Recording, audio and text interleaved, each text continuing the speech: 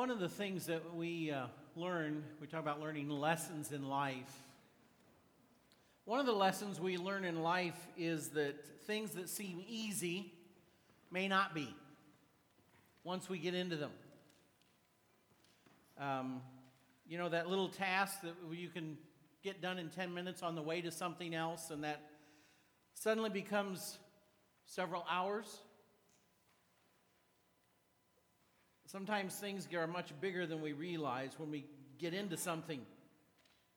Last week we looked at a man who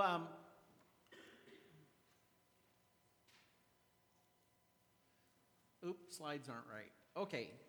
Last week we looked at a man who thought he was going to ask Jesus a simple question. I have a hunch he was already focused on what he was going to say after Jesus answered his question.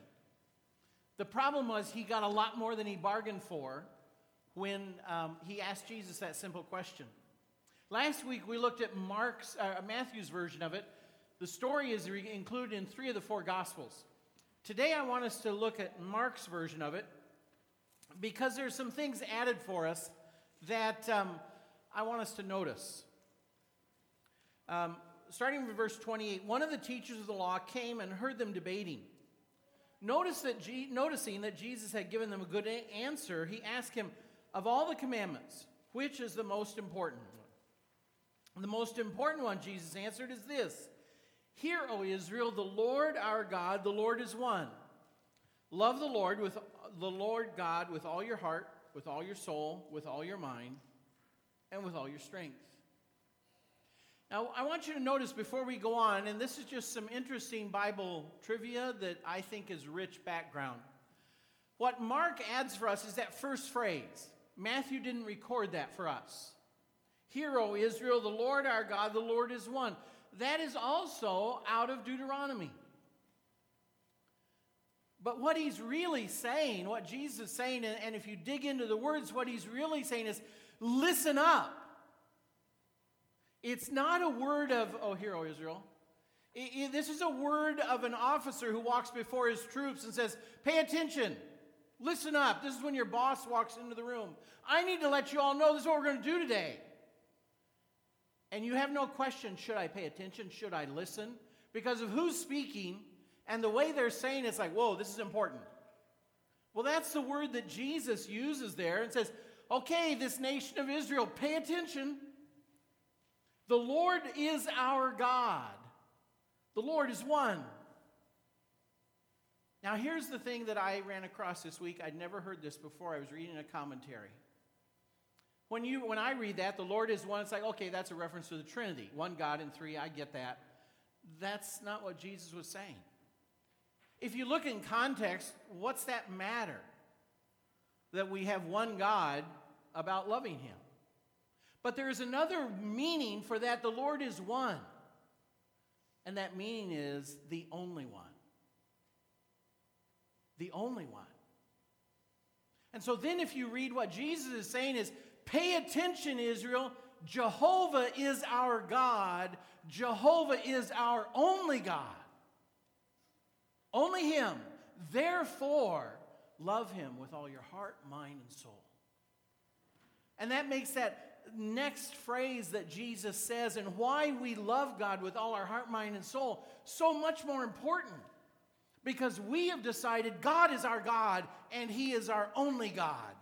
Therefore, we need to love Him with all our heart, all our mind, and on our soul. Because God is our God and He is our only God. Oh, we saw last week that Jesus didn't stop there. This is where you got to be careful what you ask for. The scribe said, what's most important? And he thought he had his answer because Jesus said, okay, here it is. The number one commandment, love the Lord your God with all your heart, mind, and soul. But Jesus doesn't stop there. In verse 31, he says, there is a second commandment. Very similar, just like it. Love your neighbor as yourself. While you're loving God, you also have to love your neighbor. There is no commandment greater than these two. There is a second commandment. And it's so important to God, I think that's why Jesus didn't stop with giving just the first commandment. Because for God, we have to hear that second commandment. And that's what I want us to look at today. Why was it Jesus wouldn't stop with the first commandment? I think most of us would have expected him to. Why was it Jesus said, this second one is so important for you to hear, I can't stop. I can't let you only hear the first one. You need to hear the second one. I think it's legitimate we ask ourselves, why does God care so much about my neighbor? I mean, after all, have you seen my neighbors? Have you seen, I think we all react that sometimes about some of the neighbors around us, whether it's where we live in the neighborhood or the people who work around us, the people on the ball team with us, whatever it is. Why does God want us to love them? Well, why does God want us to love him? What did we look at last week? We looked at the fact that God's call for us to love him is actually to love him back. And that's why he so much wants us to love him, because he's already in love with us. That's why Jesus came. And who are any of us the most desperate to have people love us back? It's the people we love deeply. And if they don't love us, those are the ones who break our hearts because we love them so much. And that's why God's first priority isn't all the rules that he's written. His first priority is that we love him back because he loves us. And why is it so important to God that we love our neighbors? Because God loves them just as much as he loves us.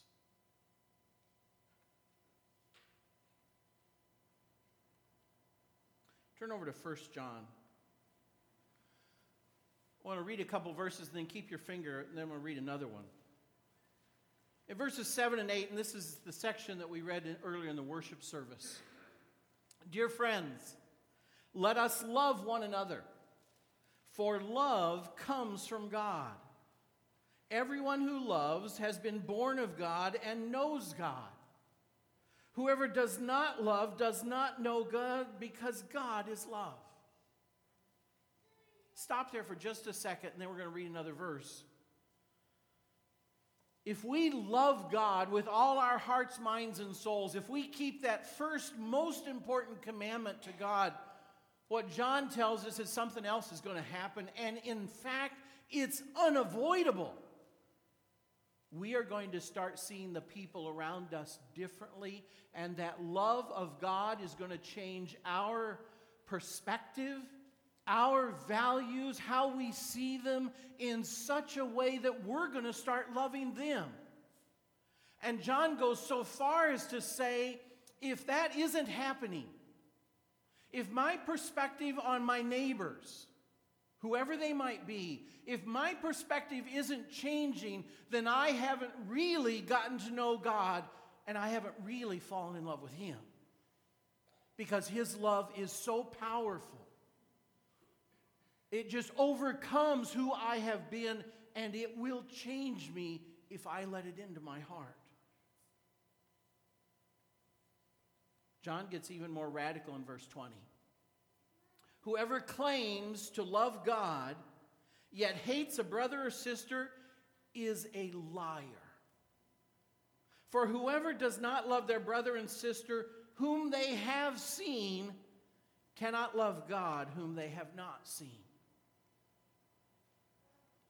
John's sort of practical explanation is there's a real litmus test of my love for God, and that is God's children in front of me, because I can see them.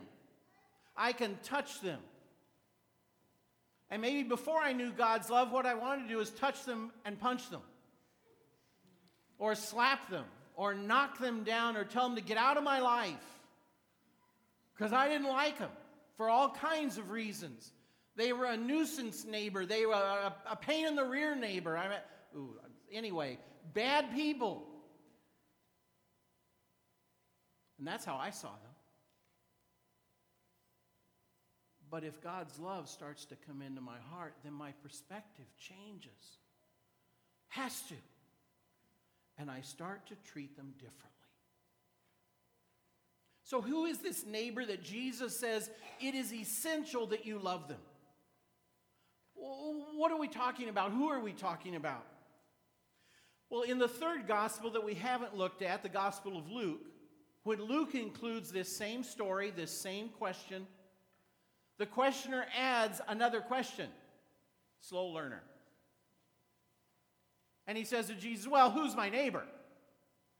And I think he's trying to get off the hook. Can I make this pretty narrow here? I'd like a short list, Jesus. Who do I have to love no matter what? And of course, that's where Jesus tells what has become the famous story of the Good Samaritan.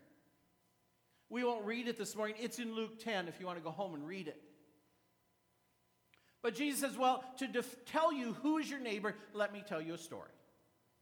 And he tells of the story of this man going out in the country on a road, and he is fallen upon by robbers, and he is beaten, robbed, and left for dead, right there along the road. And he's laying there in pain, and there's two very religious, holy people who say they love God. They come by, and they don't want to get involved, and they just walk on the other side of the road. And the implication of at least one of them is he's probably on his way to church. Well, the temple. And then Jesus says, now there was a third person who came by. Now he was a Samaritan, and you need to pick whoever in your value system and culture is the most disgusting person you never want to think good things about. That's who the Samaritans were, the Jews. And this worthless person, who you would never want to pay attention to as a neighbor, they're the one who stop and help the wounded, robbed person. And actually go to great extent to help this person. Even take them to help and offer to pay for their medical care. And says, I'll return. If there's extra medical care, I'll cover that too. And Jesus says, now who was the neighbor? And of course, his questioner has to admit, well, it was the one who helped, the Samaritan. But my point today isn't to debate about or talk about the Samaritans. What Jesus was trying to drive home, I believe, to answer that question, who is my neighbor? It is the one who is in need. It's not the one who looks like me. It's not the one who's on my short list of people I like or people I would like to be nice to. My neighbor is the person who is in need around me, the opportunity that's placed in front of me, where I can touch someone's life. Now, if you think very long about what Jesus is saying there, and if I'm correct in understanding the parable of the Good Samaritan, then I think we should respond and say to Jesus, whoa, you don't know my neighbors. Because we all have a list of people. If we have a short list of people we'd like to be nice to, we all have a list of the people we don't want to be nice to. In the neighborhood, it could be that house down the street where there's always screaming and yelling and slamming of doors and cars zooming off in the middle of the night. Or maybe it's that house around the corner that you really are convinced could be a meth lab. There's that neighbor. Or if it's not in the neighborhood, maybe it's that person who works beside you who never gets their work done, and you spend half your time doing their work for them. And you've had it. Or it's that person from at work who never stops talking about their own life and their own issues and their own problems. And they're driving you absolutely crazy. Or it's the kids at school in the next locker who are so mean to you and just constantly tear you down. Or the kid who's the jock and so arrogant they treat you like dirt. We all have those lists of neighbors, don't we? And our human response is always, God, you want me to love them? Come on. And so how do we deal with that? Well, oftentimes we just create our short list and say, I love my neighbor. I love these 8 people. I like them. and I love them. And look at all I do for them. Or we just quit reading after the first commandment and say, well, I know Jesus said something else, but I'm focused on the first commandment. After all, it was first. So I'm really busy trying to love God. And we somehow justify it in that way. Or, as I was challenged a couple weeks ago, if we go really fanatical, we get real compassionate in volunteering. And obviously not that that's a bad thing. But we go fill meals at Feed My Starving Children twice a year. Or we work in Family Promise a couple times a year. Or we go do something at an elementary school. Or we give blood. And we say, see, I'm helping my neighbors. And that is helping our neighbors. Please hear me. That's none of those. We need to do those things. But there is a greater need that we're missing if that's all we're doing in loving our neighbor. And that's what I want you to see today, the need we're missing. Now, we all have our situations that we complain about, don't we? And there's a list of those. The government, politicians, how our schools are broken, the drug dealing and the opioid epidemic. And you could add, we could spend the rest of this time just adding to that list, couldn't we? And what is our next response?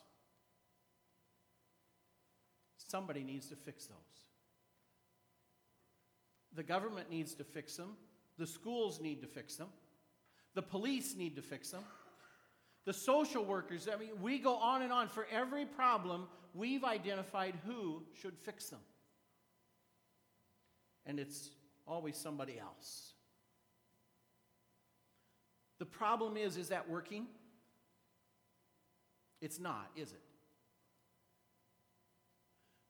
Let me read a quote for you.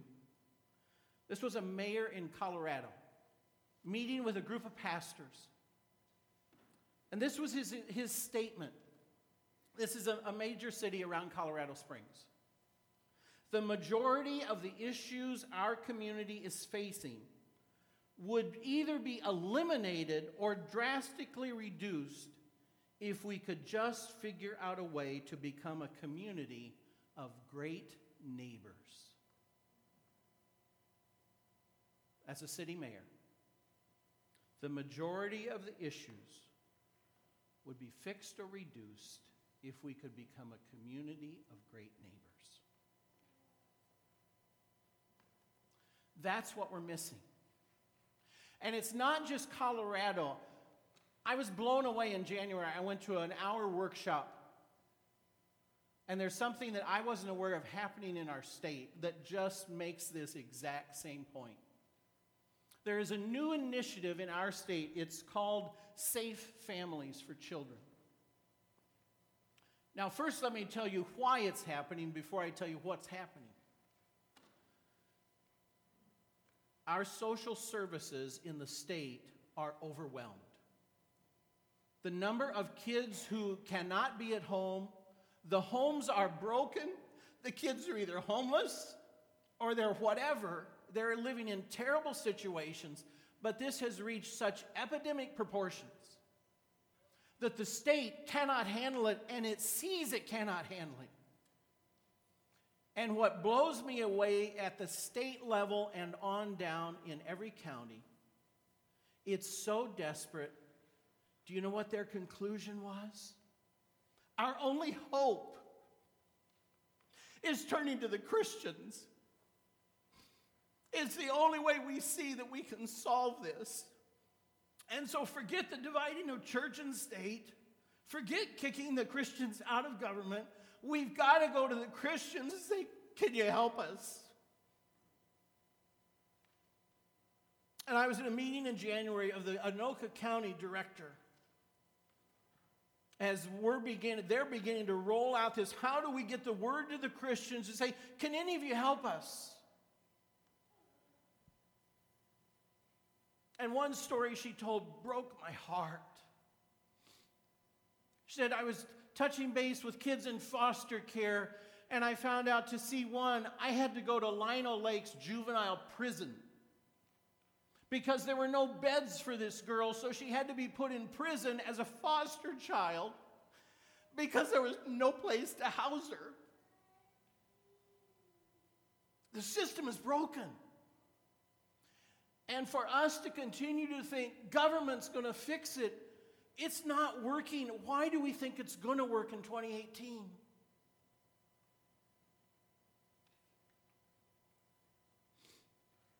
Unfortunately, we haven't always been the best neighbors.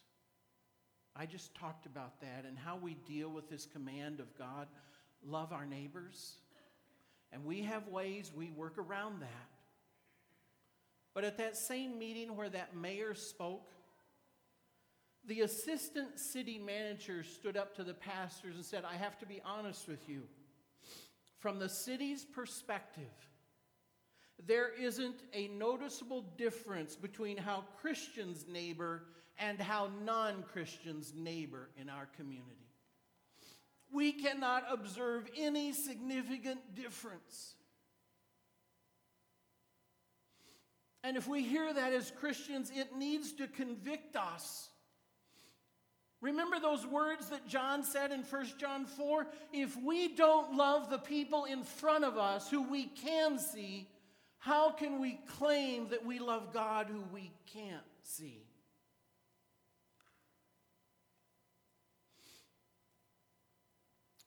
Now, I know what I'm saying is extremely challenging, and my goal isn't to be challenging. Well, I guess maybe it is. But my goal is that we take God's word seriously and say, if this is the second most important thing to God and to Jesus, then it has to be important to me. Now, in the midst of this challenging, uncomfortable thing, Jesus says one other thing. And that is, if you do this, it's actually a blessing. He says there in the Luke version, do this and you'll live. And that's true. It may not feel like it right now when we start contemplating some of the neighbors on our long list we want to avoid. But I want to tell you that if we start doing this, if you start doing that, there are actually blessings waiting for you. Jesus is right. If you do it, you'll live. Really live. Find out what it's really like to be a Christian. I ask permission before I tell you this story because I just want you to see how it works at a practical level. Candile DeMars is sitting over here in the back. And Candile is doing this, and he would tell you in a heartbeat he's being blessed. I just happened to hear him make some comment about what he was doing. I thought, what? What are you doing? Candile is very busy. He works as hard as anybody in this room. He doesn't have extra time laying around. He has a full-time plus job and raising a bunch of kids. But once a week, he goes over to Adams Elementary School, one of the elementary schools that we try and help because they have such a high rate of poverty in the school. And he has 6 fifth-grade boys that he spends a lunch hour with once a week. And he'll be the first to tell you the beginning of the year, it's not pretty. Those fifth-grade boys look at him and are like, who are you? And they are very good at making Candile feel very old and stupid and all those kinds of things. But he kept going back. And he's done this for several years now with a new group each year. And these boys, for whom most do not have a healthy father figure, once a week sit and talk with just a guy who cares and who listens and maybe offers a healthier perspective on what those boys are facing in life. And the longer that year goes, what Candile finds is that he's being blessed and blessed and blessed as he just cares for these boys. And I tell you that not to praise Candile, although I think he's a model to challenge us all. But I tell you that because what Jesus said is true. Sure, it'll be a stretch for us to go love our neighbors, but I promise you, there will be an excitement in your spiritual life, a closeness with Jesus as you are working with Him that you may have never sensed before. Because now you're out with Jesus in the trenches, touching the kinds of people that He wants to touch, the people He loves, the people He died for, though they do not know it. We all have our neighbors, and we need to open our eyes to what that means and what that looks like. I am convinced that out of this priority of God, it is He who wants us to spend the next weeks talking about this. And so we're going to begin another sermon series. And I want to warn you right now, Satan desperately does not want us to love our neighbors. And he will give you every excuse imaginable to miss the next 5 or 6 weeks of sermons. Avoid that. Let's talk together about what does it look like to love our neighbors. And what would that mean? And it'll look different for every one of us because we all have different neighbors. This isn't a canned program. It is a way of living. But why are we doing that? Because Jesus said, you want to know what matters the most to the Father and to me? I'll tell you. Love God and love your neighbor. If you put it in questions, it's 2 questions. I showed you this one last week. How do I love God more today than I did yesterday? And now Jesus has added a second one. How can I love my neighbor more today than I did yesterday? If we live with those 2 questions this year, we will spiritually be different people at the end of the year. And so will many of our neighbors around us. Let's love God. And let's learn how to truly love our neighbors. Let's pray.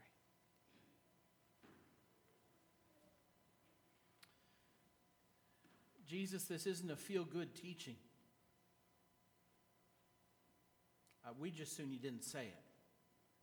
But you did. And we understand why. And you were driven to say it because of your love. Not just for us. Your love for our neighbors. And so we need to ask your help.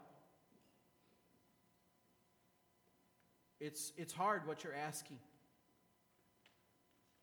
But you're living in us through your Spirit, and you want to help us with your mighty power, and we ask for those things.